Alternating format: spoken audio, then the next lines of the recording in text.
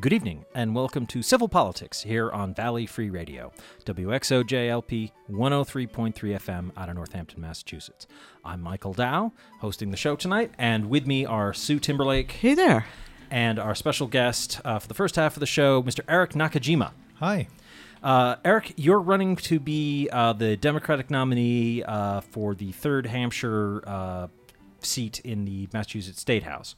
So we've got some questions to and discussion with you to have, but I just want to knock through a couple of quick things. Just one sec here. Great. So, we'd love to hear from our listeners during the show or after, and you can get in touch with us via email, civilpoliticsradio@valleyfreeradio.org, on Twitter @civilpoliticsfm, facebook.com/civilpoliticsradio is our community, and finally, we do have a website, which is civilpoliticsradio.com, and that has links to previous episodes of the show that you can download, all kinds of links to other things we talk about, and good stuff like that. So, Eric, hi. Thank you for joining us here on Civil Politics. So, the 3rd Hampshire District, that's Amherst, Pelham, and half of Granby? Half of Granby, Precinct 1, which if people know Granby, it's bisected by Route 202, and it's a part of Granby that's on the side of Route 202 that's closest to Amherst and the Notch. Oh, right. So, that's the north side? I think it would be, yeah. Yeah. Okay. Northwest side. Right. Okay. Yeah, man, it's embarrassing because I used to drive along that road all the time, going back and forth to Andover to see my parents. So, yeah. Okay, so you are running against another person who'll be here in the second half of the show because Ellen Story held the seat, and she's retired, right? She retired back in 2016, and a candidate named Solomon Goldstein Rose ran in 2016. Candidate, the young yeah, fellow. he's 24 years old, and in the beginning of this year, he announced he was going to quit the Democratic Party. That's interesting. It is actually. You'll be very interested. Unusual in Massachusetts. Very interested, and actually, you'll be very interested in this because he didn't actually drop out to become like a Bernie Sanders independent socialist to the left. Because if he had done that, he probably would have won like 99% of the vote in the district. He actually moved toward the center or right, and he said that he wanted to work and collaborate more with Republicans. Oh, that's interesting. Good news for me. Yeah. Well, except for then he dropped out, and Yeah, so now the race is down to the Democratic primary on September 4th. Oh, okay. So there isn't actually a candidate on the Republican side right now? There isn't, and there won't be in November. So Yeah. September 4th is the big day. I'm embarrassed Okay. to say there's a lot of seats like that. Yeah, well, we can talk about that more another time. Yeah, not on I his want to dime. give Eric a few minutes to tell us cool things about himself. So, you've worked in the past extensively in state government. You worked for Governor Michael Dukakis doing working on affordable housing, I think? No, I was in his Office of Educational Affairs, but Oh, this is back sorry. when I was like 23 years old. Oh, okay. And I mean, think about it. He left the governorship in January 1991. So I was probably like Solomon's age now back then. And I worked in his Office of Educational Affairs, but basically what that meant was, other than doing memos and constituent service, like helping people with problems they had with like student loans and stuff, I largely advanced events. If you remember the economy back then, it was terrible. It was falling through the floor. Yeah. And I remember. Out of the state in '88 was what we Republicans said for Yeah. Dukakis. Sorry, he ran for president. No, I remember. But then he came back because he'd been busy running for president, and things got a little messy and had to get straightened out. I mean, or that's something. Maybe that's a it's Republican true, view. Sorry. I just think that the collapse of savings and loans and the overdevelopment of real estate weren't exactly on the governor, but I mean, Good point. Yeah. But what I was going to say is that what we did is countercyclical investments, like investing in schools and libraries and other infrastructure. And so I ran around the state then. After that, I actually finished my bachelor's degree because I didn't have it at the time being, and went on to grad school at the University of California, Berkeley, and studied city and regional planning. So by training, what I am is actually a planning and economic development specialist. I've done work in affordable housing. This is where you're getting the affordable housing part. Yeah. Affordable housing, community development, retail, and one of the focus areas that I got into over the years was trying to how to understand either communities or regions of the Commonwealth of Massachusetts and then other parts of the country that are struggling to adjust to the decline of manufacturing, the decline of farms, and just the income inequality and just the challenges people have to live. And back in 2007, back after I was already living and working in the Pioneer Valley at UMass at the Donahue Institute. Yeah. I'd done a couple projects on affordable housing, the impact of municipal housing on local communities, and got picked up by the Patrick administration. They hired me to be sort of an in-house policy expert. Governor Patrick. And you worked for him for both terms. I did, yeah. So it was almost 8 years, and really worked on a ton of different stuff, from helping communities like Holyoke and Springfield plan and do investments to revitalize themselves.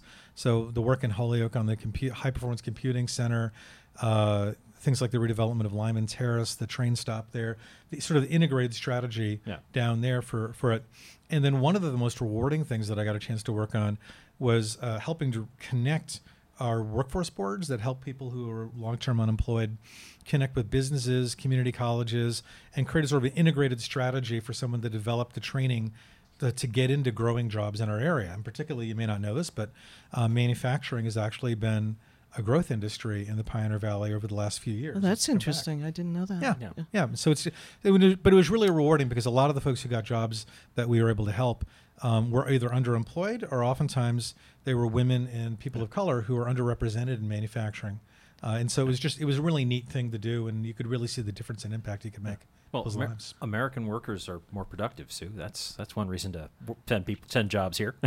But so you worked on those issues, as you talked about, under Governor Patrick, and so one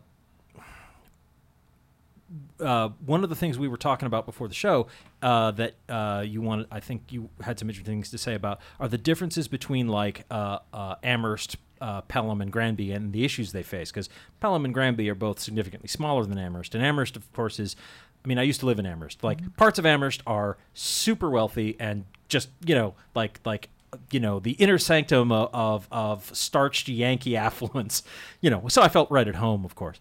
But also there are a lot of people who are struggling to get by and are looking for affordable housing in Amherst. It's really a surprisingly economically diverse community.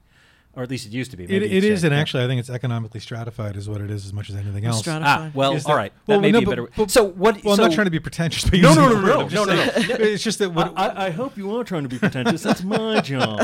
But just so talk about how this previous experience you've had, like how that shapes what you see as the big issues in those communities that you want to represent. Yeah, absolutely. So Please. I mean, so for Pelham, and I lived in Pelham, I'm proud to say, in the 3rd and 4th grade, and had the wonderful Jane Miller as my 4th grade teacher, who's a big supporter in retirement.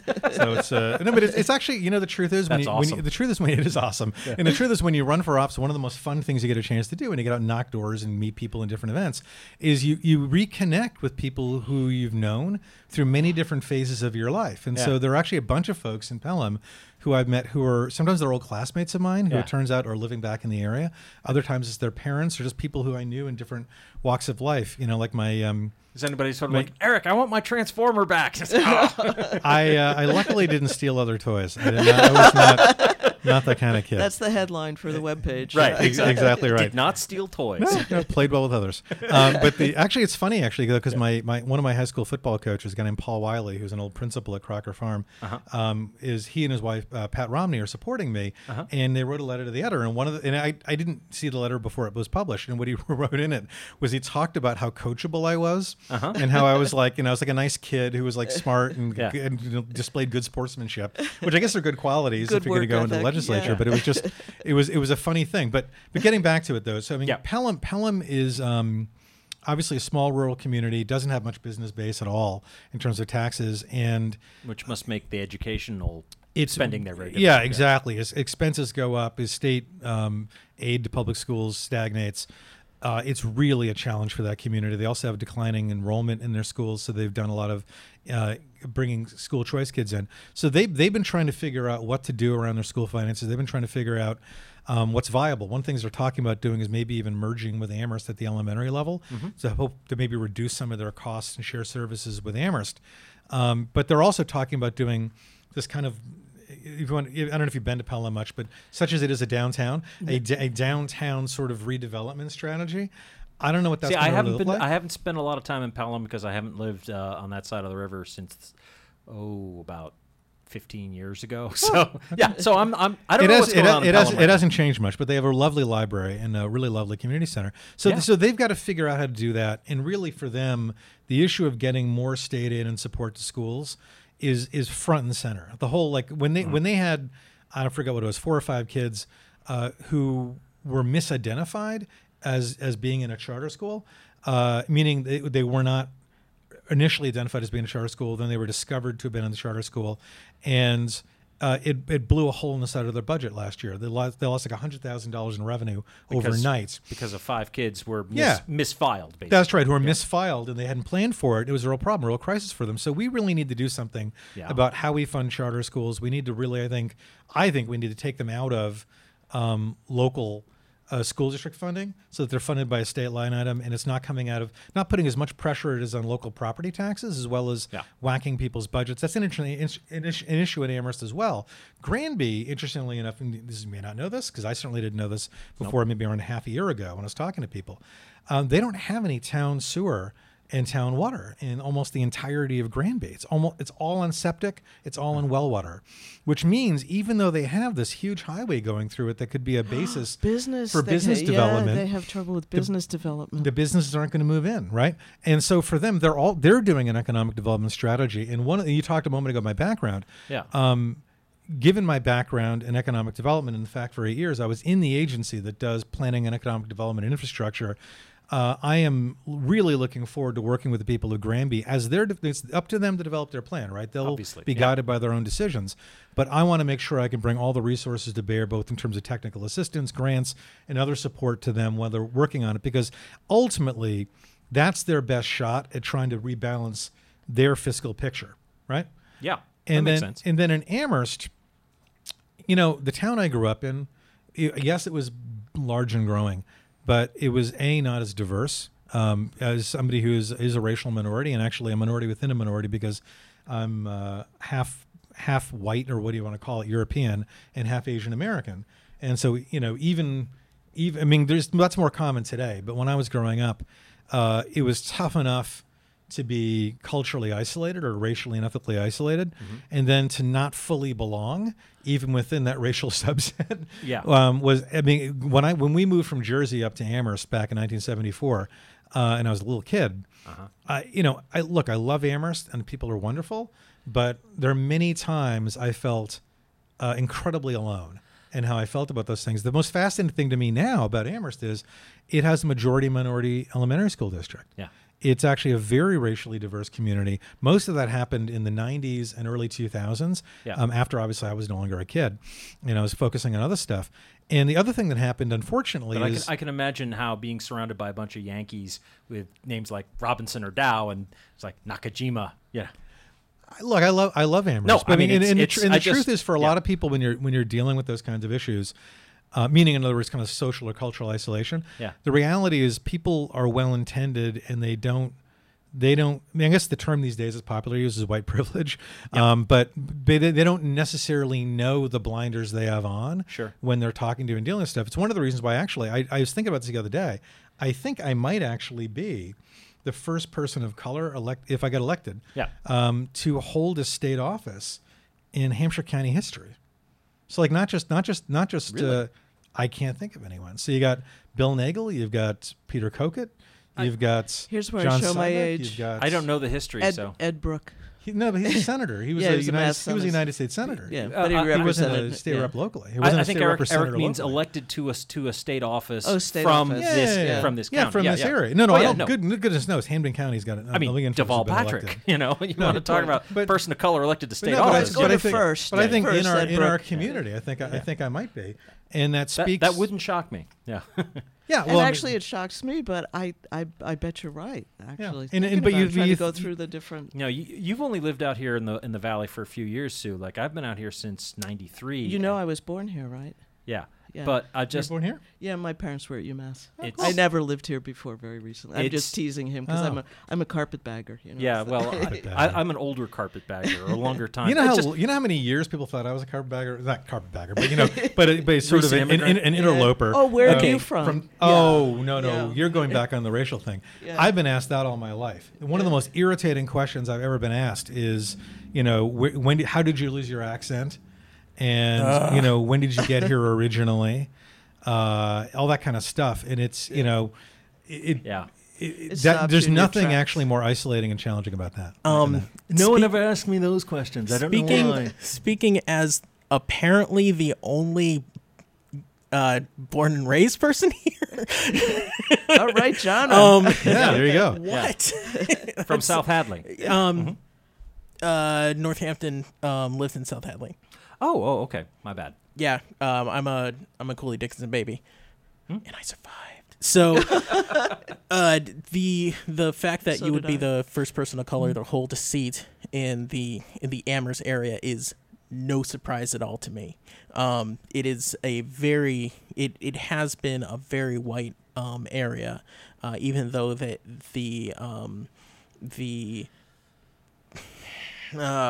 person of color population, let's say, the minority population has been steadily growing for the past very long time, but still, it is still a very white privileged area. Well, you mentioned earlier that it's certainly not incorrect to describe Amherst as economically stratified. Well, that's actually what I was So, going to start talking yeah. about. Actually, is that Good segue by me then. Go ahead. No, it was a great segue.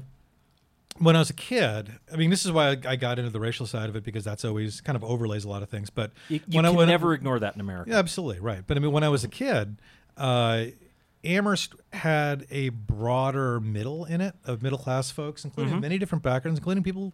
You know, plumbers make a good living, right? Yeah. I mean, we had plumbers and mechanics and others, you know, who in Sure. town, Sure. they raised kids and, you know, had families and they were school teachers and all that kind of stuff. What's happened over the last 25 years, maybe 30 years, is the middle class has become increasingly squeezed in Amherst. People who work for a living, or, you know, school teachers, firefighters.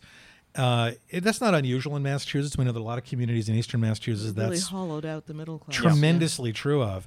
But it's really challenging. And then what you have is you have some people who are doing, you know, reasonably well or even very well, and then you do have people who've moved into the town or who continue to live in the town who are very low income. Yeah. And the reason I bring that up, and also the reason I bring it up in relative to representation, is Amherst has not fully evolved into who it's going to be in terms of its governance, in terms of its identity. That's right. You just changed your charter too. That's right. Yeah. And so one of the most important things that I've, especially in this campaign, also because, you know, with Trump and all just the insanity nationally we're dealing with, and in our region, there are many people who are undocumented or even documented immigrants who feel increasingly unwelcome. I've spent a lot of time on that issue over the last few months, last year, and it the more you get into it, the more you start really digging into the roots of how people's lived experiences, their shared social and cultural experiences. Yeah. And so it's really resonated with me that we all need to have really organic one-on-one and then community conversations about how we talk about ourselves, how we represent and bring in everyone to the conversation. And I think also being on school committee, I'm the chair of the regional school committee and on the Amherst School Committee in Amherst Pelham. Oh. And you know, there's nothing more personal to people than how their children are being raised. Well, and so you certainly get a lot into that. Well, and correct me if I'm wrong, but my understanding is one of the things about economic development and affordable housing, one of the number one factor that determines like housing prices in an area is the quality of the schools. People move to areas to get their kids in good schools, whether they can necessarily afford it or not. Yeah, and actually, I would argue that for people who've talked in our town sometimes, unfortunately, disparagingly about folks who've moved in, particularly lower income or people who are people of color. To me, it's the American dream. The American dream, aspirational. the American dream is not necessarily that you come to America and you yourself become a millionaire or something like that, or whatever it is, upper middle class. The American dream is that you come here and you stake your way. You make your way in the world. You set foundations, and then you're able to organize your family in a way and provide for your family in a way in which the next generation is able to succeed and do even better. I mean, that's actually the American dream. So when we have people in our community who are, and the question is, can we do that? And we do it well? And do we give people good opportunities? But to me, when I look around our community and see families that have moved in and are renting and are going to our schools, what I see is the face of America. It's who we are. Thanks. I agree. I absolutely. So do I. Yeah. Well, and I mean, I think Sue and I can't remember exactly because we've talked about ancestry on the show at various points, but like I have ancestors going back to the early 17th century on this continent, like lots of them. Like not the Mayflower, but soon thereafter. So like in some ways, I'm I'm on the Mayflower. Right, exactly. You know what's funny, by the way? But everybody's family goes all the way Mine back. were not. That's right. Right, exactly. No, everybody's family goes all the way back to Africa. Well, and I have they wouldn't be the here. Tale of Two Cities thing is my dad came over at the beginning of the 1950s. Actually, before the peace treaty was signed with Japan, he came over Mennonite during the occupation. Such as it is, yeah. Mennonite missionaries brought my dad over. He went to college at a place called Goshen College out in Indiana. And he came here because Japan was utterly devastated. There was still a lot of hunger. It was not clear when the country was going to rebuild itself. And he wanted to continue to develop his life. And so he wanted to come to America to do that. So literally my dad, other than my brother and sister and I, he's the only Nakajima in America. Every other member of my family, the Temuras and Nakajimas, are in Japan somewhere. On my mom's side of the family, on the other hand, we go back to the 17th century ourselves. Exactly. Not the Mayflower, but a couple of boats after that. Yeah. And we have, German immigrants. I mean, I have two great-great-great-grandfathers who fought in the Ohio Volunteer Infantry during the Civil War under Sherman and Grant.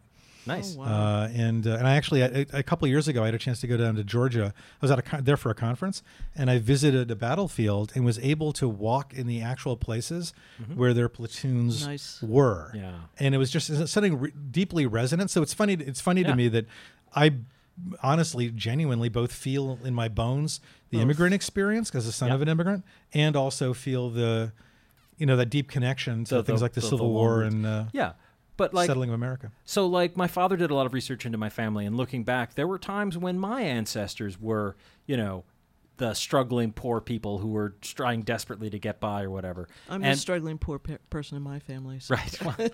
Well, I mean, my dad was an investment banker, so I'm doing better. But just like education was the key. It is the key. All looking back in my family history. That's how you launch. Yeah, that's your how kids. you launch. And that's really even before we were America. I completely agree with you. And actually, Massachusetts, founded public education, and they did public schools first were founded. Horace Mann.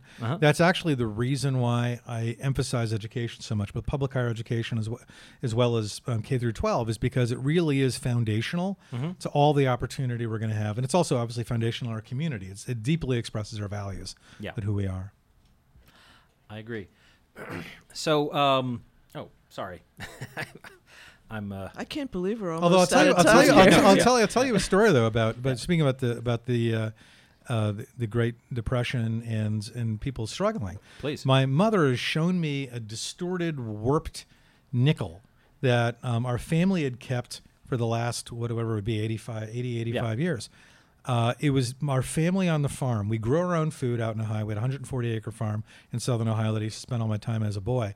Absolutely gorgeous place, and just really multiple generations of my family had been there. Where in Ohio? A place called Otway, Ohio, Rush Creek Township, which is down by the Ohio River in the center of Ohio. Okay. Sure. And, gorgeous place, beautiful place. But we weren't starving because we owned the house outright. Sure. And we grew our own food. But in terms of paying your taxes and anything else you had to do, our family was down to its last nickel, and apparently my great grandfather was so angry that he threw the nickel in a rage into a stove or something like that, and my great grandmother fished it out, held onto it, and looked at him and said, "We're going to hold on to this nickel. Our family is going to make it. We're going to be okay, and we're going to push through, and we're going to persevere." What a great story. And our family did, but also we held on to that. They held on to the nickel to this day. My mom still has it as a statement about how our family sticks together and just keeps to our values and keeps to what we believe in. And that's a fantastic story. That's so great. Yeah. post a picture of that. I should actually ask my mom to find the nickel. It's around the house somewhere. So this is Civil Politics here on Valley Free Radio. We've been talking with Eric Nakajima, who's a candidate to be the Democratic nominee for the 3rd Hampshire District in the State House here in Massachusetts.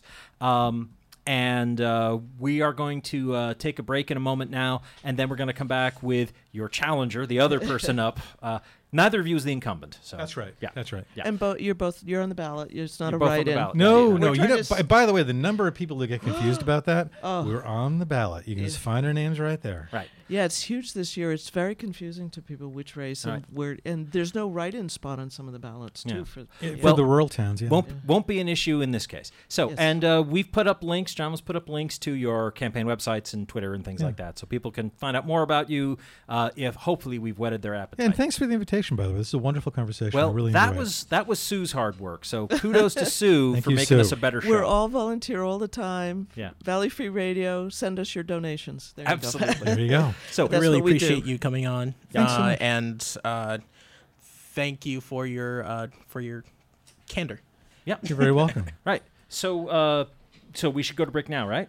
We're going to do a couple of Okay, well, I'm PSAs just or checking whatever. with the boss. All right, so we're going to play a few PSAs, promos, and IDs and get ready for our second candidate of the evening to come in and take up the second half of the show. But Eric Nakajima, candidate for the 3rd Hampshire District in the Massachusetts State House, thank you for joining us. You're very welcome. Good Vote luck. September I don't 4th. have a vote, but good luck regardless.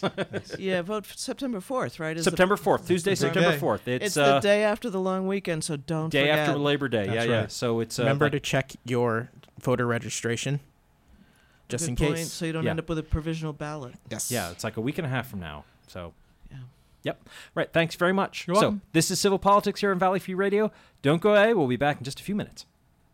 It's important to make sure your family has a plan in case of an emergency. We talked to this family to see if each of them knew where to meet if they were not together when something happened. If a natural disaster happened and we were outside the home, we would all meet at the park. That's our meeting point. I'm meeting place at our neighbor's house because she is my mom's good friend. We all have a meeting spot, which is a bus stop. Is your plan any better? To learn more about making an emergency plan for your family, go to www.mass.gov/MEMA. Brought to you by the Ready Massachusetts, U.S. Department of Homeland Security, and the Ad Council.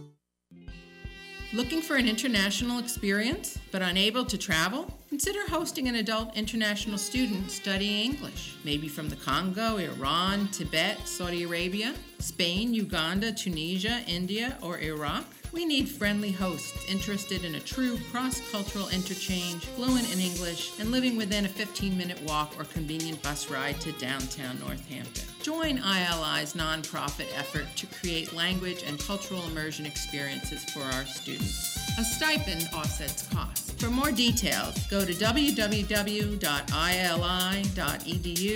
or email amy@ili.edu. We're the International Language Institute of Massachusetts in downtown Northampton. Classical music on Valley Free Radio.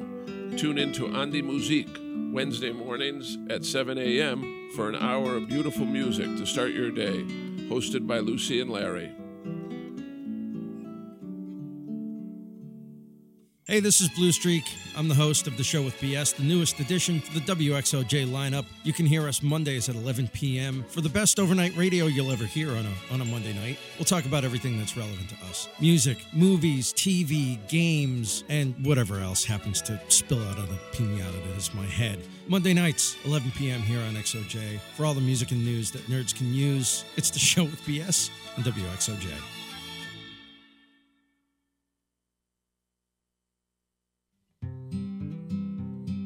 Forbes Library offers free access to computers, and now they are equipped with tools to make them easier to use if you are blind or have low vision. When you come into Forbes Library, you will find computers with JAWS screen reading and magnification software installed. Trained library staff are available to get you started. These services were brought to you with federal funds provided by the Institute of Museum and Library Services and administered by the Massachusetts Board of Library Commissioners. Call 413-587-1012 to find out more.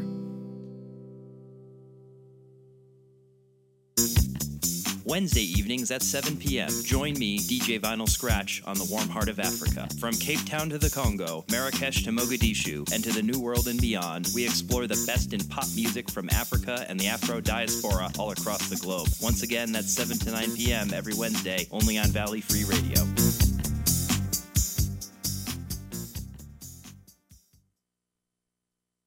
Hi, I'm Charlie. I fight fires and I save lives. My name's Renee. I'm a cardiologist. I save lives. My name's Anthony. I'm an EMT. I save lives. You don't have to be a professional to save a life. Firefighters, doctors, and others save lives. You can too. Don't wait. To learn more about the warning signs and how you can help prevent suicide, visit save.org. In a crisis, call the National Suicide Prevention Lifeline at 1-800-273-TALK.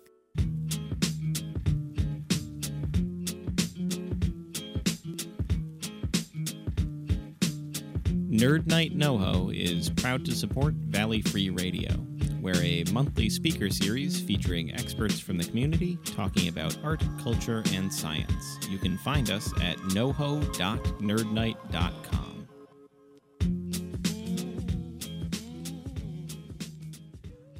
Anthony, Mom said to take out the trash. But it's freezing outside. I know, but if we keep putting out lots of trash, it will warm up. Huh? What are you talking about?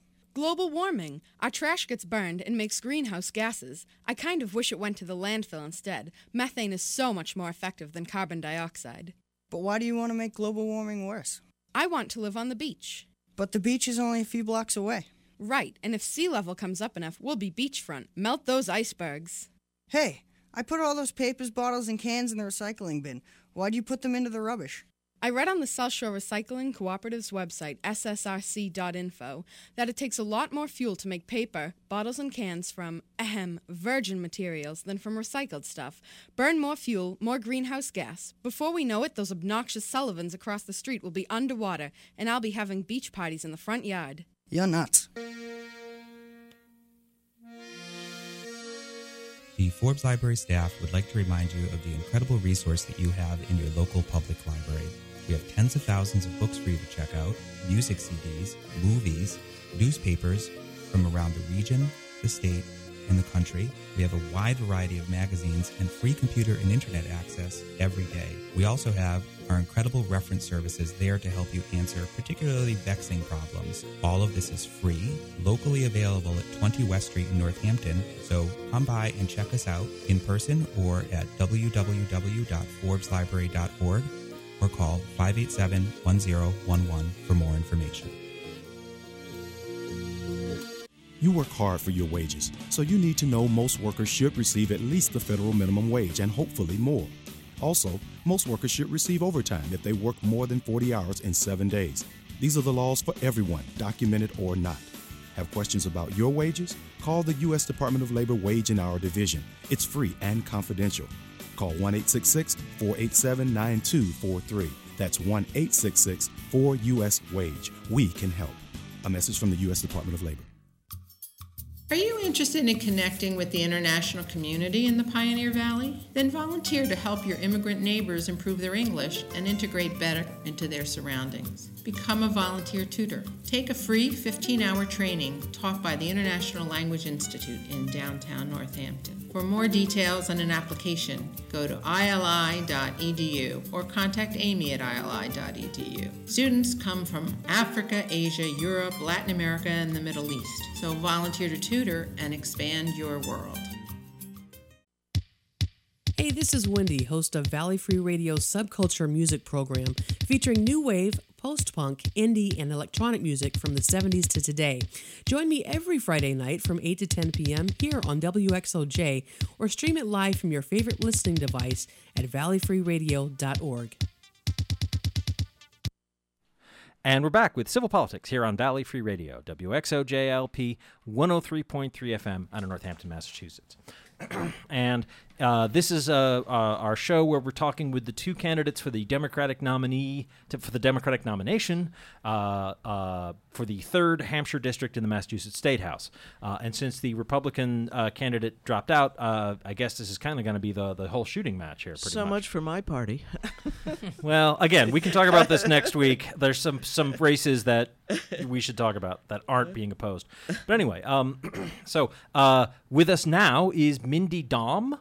Hello. Is the B hard? Domba? Or? It can be any way you want, but usually the B is silent Okay. and the O is an A. Dom. Dom. Like dumb, only with an O. Okay. That's fine. We didn't want to make make have a a chance mistake. to ask you because I'm not smart enough to think before the show. Mindy, one of the things I think that often gets lost when people talk about political elections and candidates and so forth is that elections are, among other things, job interviews. Like, we're trying to hire somebody to do a job for us. So can you tell the listeners a bit about your previous work experience that you think is going to be most relevant and helpful as you try to represent the citizens of Amherst, Pelham, and the northwest part of Granby? Precinct 1 in Precinct Granby. 1, yeah. Mm-hmm. That's a great question in all of its elements. You know, the fact that it's a job interview, we could talk about that. I am awesome, but let's talk about you. This is about me. So I actually think that my work experience and as well as my community experience is exactly what qualifies me for this position, and it's why I'm running for this position. Okay. I have over 30 continual years of working on the front lines of some of the major issues of our time. HIV, AIDS, the opioid overdose epidemic, as well as income inequality. I've been a congressional aide, a program planner, the regional coordinator for HIV counseling and testing for Western Massachusetts, and I've overseen some statewide programs that have looked to work with health and human service providers, particularly drug and alcohol treatment programs, as well as homeless shelters and people who work in jails, to integrate HIV, AIDS, and overdose prevention into their work. And for the past 5 years, I've been the executive director at the Amherst Survival Center. And that frontline experience in working with people who are directly impacted by those issues gives me, I don't think unique, because I think people who work in front lines get that perspective, but maybe it's unique in the State House, a unique perspective on the impact of policies and programs on the people who need them. And that's exactly one of the reasons why I'm running, is to bring that voice to the State House. But I also, as part of those roles, as well as being the leader in the Berkshires about 20 years ago in starting the Berkshire AIDS Coalition, is I really sort of have worked almost nonstop in coalition with other groups and people. In fact, I believe that social change happens when we work in coalition with other folks. And it's my preferred way of working. I also think it's the most effective. And it's allowed me to develop skills around advocacy, communication, sharing, and as well as how do you get results from that. And so my 30 plus years of frontline work has actually also resulted in a track record of successful results.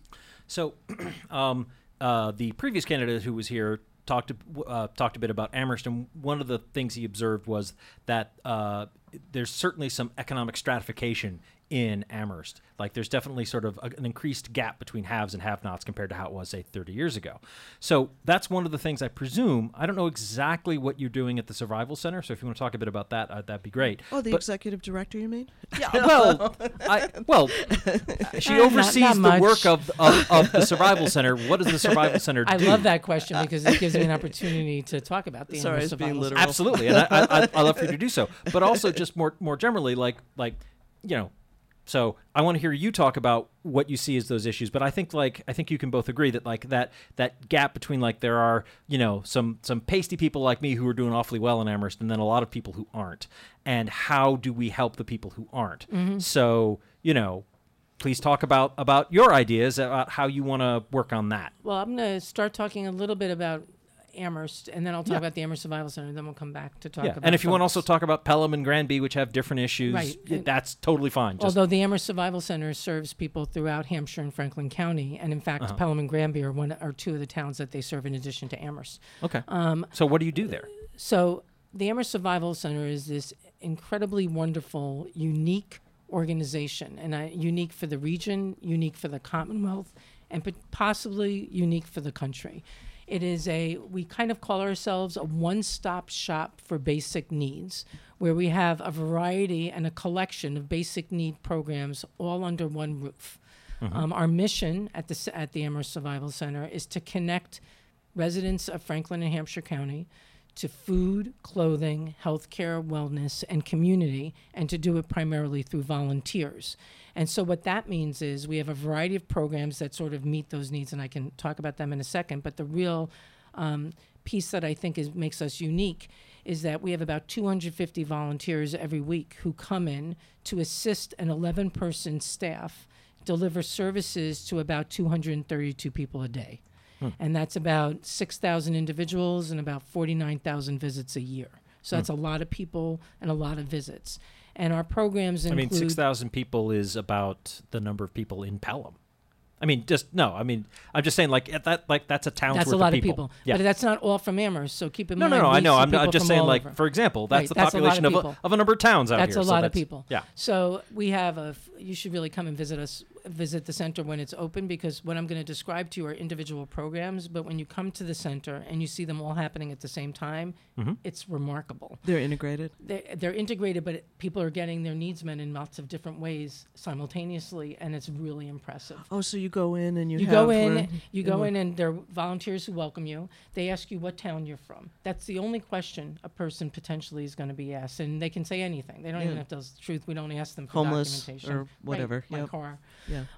And then if they ask us about programs, we'll sort of assist them and show them around. We'll give them a tour. I need healthcare. But otherwise, they may just come in and sort of want to be looking around. So at the same time, what we have is we have a community store, which is everything in the store is free. We're talking about clothes for adults, kids, babies, shoes, books, household items, towels, flatware. That's all in the store. It's like a free thrift store.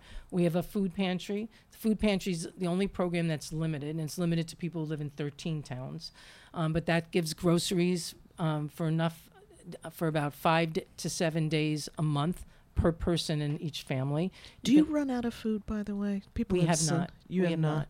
And But it's tight, right? It's more need than there used to be. There's a lot of need. We have not run out of food, and since I've been there for the past 5 years, we've sometimes run out of an item of food.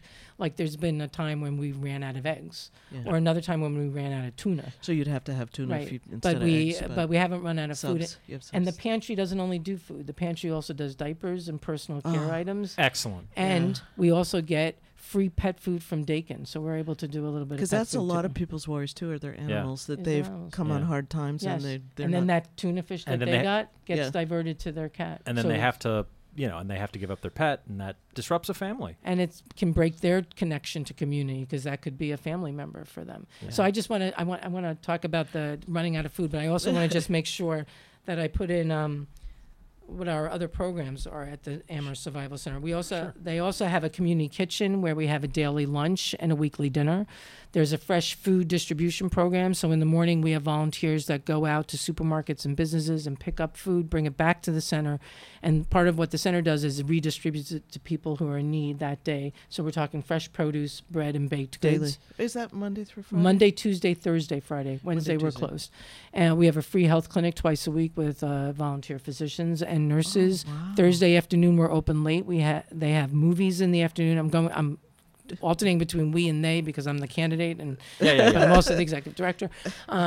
There's also a sewing repair workshop where we have expert seamstresses come in. We already have sewing machines at the center, and they help people repair clothes and make clothes. We have a project with the Bag Share Project, which is based on this side of the river, to make reusable bags. We have a job search program that helps people find jobs. The person that does that is incredibly successful. If you need work and you have not been able to find one, I recommend you come to the Survival Center on Thursdays from 11:30 to 1 and meet with Christina. And we also have movies, live music once a month. private lockers and a free laundromat for people who are homeless, as well as a private shower. Private lockers. Oh, Yes. That's a very When they fill up, interesting. we get a waiting list, but we do have private lockers. Yeah. So I just want to say, when you said, do you ever run out of food? And Yeah. I said, we haven't, just one item. The reason why I really want to make that clear is a lot of people don't go to pantries because they're afraid that they'll take food from somebody else who needs it. Yep, Even though I don't they're need in it need. as much as they do. Exactly. Yep. Even though they're in need, well, someone else needs it more. And I want to stress to anybody who's listening that if you can answer this question with sometimes, you should come to a food pantry in your neighborhood and get food pantry. And the question is, do you ever worry about having enough money to buy food at the end of the month? And if the answer is, well, sometimes, a food pantry is a good place to go. You don't have to use it every month. You can just use it on those months that you're struggling. Nice. Good to know. Good. So, what was the original question? Yeah, well, and, the needs of Amherst and right. Pelham and Great Bay. So, John, I hope you'll link to the Amherst Survival Center. I know it's something that's probably gets a lot of support here from Valley Free Radio. That would be terrific. We also have a very active social media presence on Facebook, Twitter, and Instagram. So Amherst has always had a struggling community. Mm-hmm. The Amherst Survival Center was started 40 years ago by a woman who was sort of found herself in dire straits and pulled together a group of friends to make an exchange happen, whether it was for clothes that might not fit their kids or food. Mm-hmm. And it grew from that kind of presence of trying to be there for each other as neighbors. I think what we're seeing in Amherst now, based on some of the data that the school shows us in terms of how many kids are on free and reduced lunch, is there's a larger, younger family population that's also in need. But we've seen need in the Amherst area for a while. Oh, yeah. It's not the visible kind. Sometimes a house poor elderly who have a house, it's escalated in value, their taxes are way beyond there. And it's sort of like, they should probably move, but it's their community. They live there. It's their community, and moving is hard when you're older. Yeah. Right? It's disorienting when you move to a new place. Yeah. Absolutely. So there's there's interesting segments of folks that are in trouble. Yeah. And I also find that one thing that we see a lot at the Amherst Survival Center that I think we all see in our lives with our friends is that we're all one bad diagnosis away from needing a food pantry. Absolutely. Right? I mean, we go along our daily lives thinking I'm okay, and then something happens, a huge bump in the road. It could be a medical diagnosis, an unexpected expense, divorce. Something happens, it changes our life, and we are suddenly in need. Absolutely. And so the Amherst Survival Center is there for those folks as well. Yeah.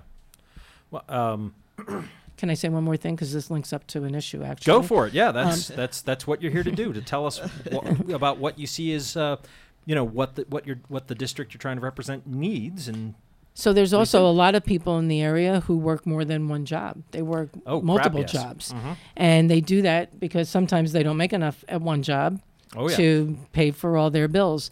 And we see those folks too. Especially needing healthcare. Right, healthcare, as well as, milk is expensive, right? Or food is expensive. Diapers are expensive. Uh-huh. So we see a lot of people who are working multiple jobs, but because they're hourly wage or their schedule isn't always set or whatever it is that's preventing them. Or they don't know what their hours are even going to be. Exactly. Until it happens to a lot of folks. A lot of folks with that they're not even in control of their schedule. Yeah, that's the latest thing I'm hearing about. That just so how can you plan? How can you do a budget if you don't know when you're working? We see a lot of people who are in that kind of situation. So survival and need changes depending on what's going on in the world. And so those economic situations come into the Survival Center. Yep. So,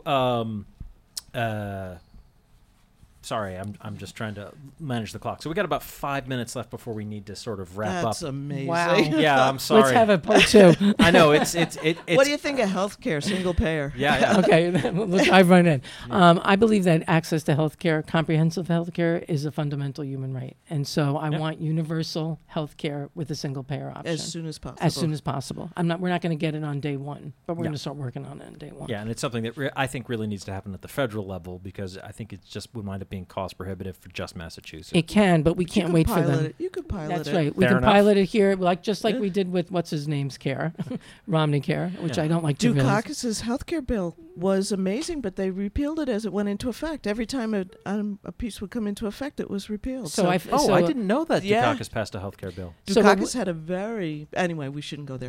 Yeah. So I think what we really need to do is... And you worked in the Romney administration getting to help with Romney Care, didn't you? I didn't help with it. I tried to lobby them. But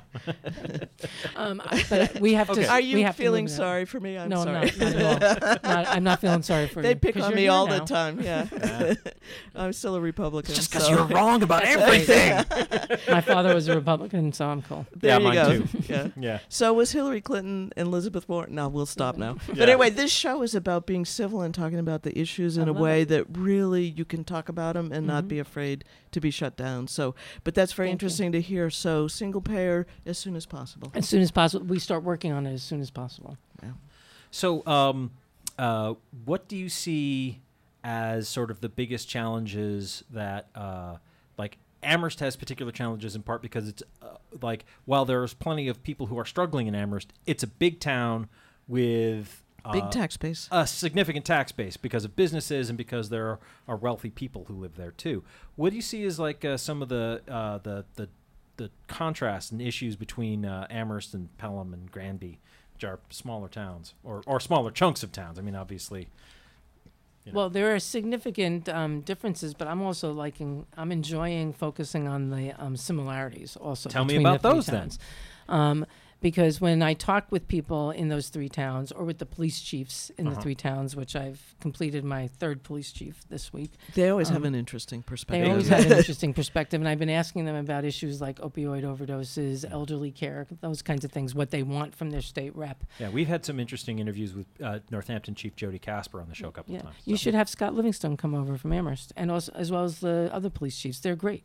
They're very committed to their role as public servants in the way that they can do it, which is, they are sort of the linchpins. They live it. They live it, and they're also, when it comes to opioid overdose, they're sort of the people that are seeing everything that's going on and how it's unfortunately, because our society is kind of broken. We're leaving a lot of things like that to the cops. Well, that and also in many of these towns, when you call the ambulance, a police officer will accompany the ambulance just to make sure everything's okay. So they get called into smart. medical calls as well. Yeah. But so I'm seeing that the towns have very similar feelings when it comes to their commitment to public education, when it comes to their concern about the way charter schools are funded. Pelham actually has a particular concern because they're the smallest school and they get hit the hardest by the mechanism. So they're actually the poster child for why the funding mechanism is failing. But both Amherst and Granby have their own concerns as well. Oh, yeah. Their commitment to the environment. Every town in this state has a problem there. At least in this part of the state. Oh, yeah. Their commitment to protecting environment, the climate crisis, their commitment around food insecurity, those are the things that kind of tie them together. And their commitment around the elderly, what you were talking about before, and wanting to make sure that people are living with dignity in their homes. And can stay or be supported or find some way to transition to whatever needs to come next. And age in place. Yeah. And I think they're all committed to UMass being successful, because UMass being successful means the region is successful, as well as farms. Yeah. So, and conservation. There's a lot of similarities between the three towns. And I'm not meaning to gloss over their differences, but as the state rep, I'm also really impressed with what holds this district together. Yeah. Some shared values between the... Yes, and shared priorities. Yeah. Well, and one of the ways to address issues like the disparity in educational funding, if we can't change the formula, but is to help the towns maybe to pool their money together on sort of a smaller basis as opposed to... If they want to. Yeah. Well, if they want to. I think sometimes that means losing their identity. Yeah. So I don't want... You hate to regionalize something and lose control of it. Right. So, makes sense. So do you think they should change the school formula? Is that one of your positions? Well, yeah, or I try think and the work school on formula is crazy and nuts and doesn't really reflect the actual cost of public education. Yeah. And I also think that the way we fund charter schools is fundamentally unfair, not just to the public school budget and the public education, but unfair to every other program that gets public money that has to go through public scrutiny. Yeah. And charters don't have to. So I just want to make it more fair, put it on a level playing field, and don't decimate public education in the process. And if we start funding education properly from the state level, we can use those property taxes to pay for local things. Potholes. That's a big thing in Amherst right now. Potholes. It's Massachusetts. It's always a big thing. We have a new head of the DPW here, and she came down from Vermont. We'll see how she does, right? Let's check back in on Yeah, that. check back in a while. Because that's always the big DPW issue, right? That's right. So, unfortunately, we are running out of time here, so we're going to have to wrap it up. This is Civil Politics here on Valley Free Radio, and our guest has been Mindy Domb, who's running to be the Democratic nominee for the 3rd Hampshire district in the Massachusetts State House. The primary election, is going to be Tuesday, September 4th. Which I guess is a week from this coming Tuesday. Don't forget, it's right after that long weekend. It's like... Yes. It's going to feel like a Monday, but it's not. It's a Tuesday. Yeah. Yeah. And when the polls close, like at 7 or 8. 8 so o'clock. So you really have to get They there open at afterward. 7 in the morning. They close at 8. Well, I don't live in Amherst, so I don't have a vote. But best of luck to you. Thank you. I've been very impressed with both of the candidates we've had on tonight. So really serious people running for these offices. Yeah. It's really nice. It's Yeah. really, as a Republican, I really enjoy it when people are so qualified. It's just, it's good. Thank It's you. a lot of work, and we really appreciate people coming Yeah. on. So Well, And I'm we'll, happy to come on anytime. Yeah, and regardless, we may want to have you back on to talk more about the Amherst Survival Center. Well, that's I apparently can talk a lot about that. yeah, that certainly be an important thing. So, and just to mention, he asked the question, what do you right, do? and just to Yes, mention, we right. do a podcast version of the show, which will be uploaded to things like Spotify, iTunes, Stitcher, and so forth on Sunday morning. So, coming up next is Subculture, followed by Table of Contents, OK Asia, and then a repeat of last week's Drum and Bass with DJ Fife. That'll take you well into the evening with a lot of great music. But that's all for Civil Politics now here on Valley Free Radio. Thanks for listening. Good night. This show is part of the PlanetSide Productions Network. For more information, please visit www.planetside.pro, and thank you for listening.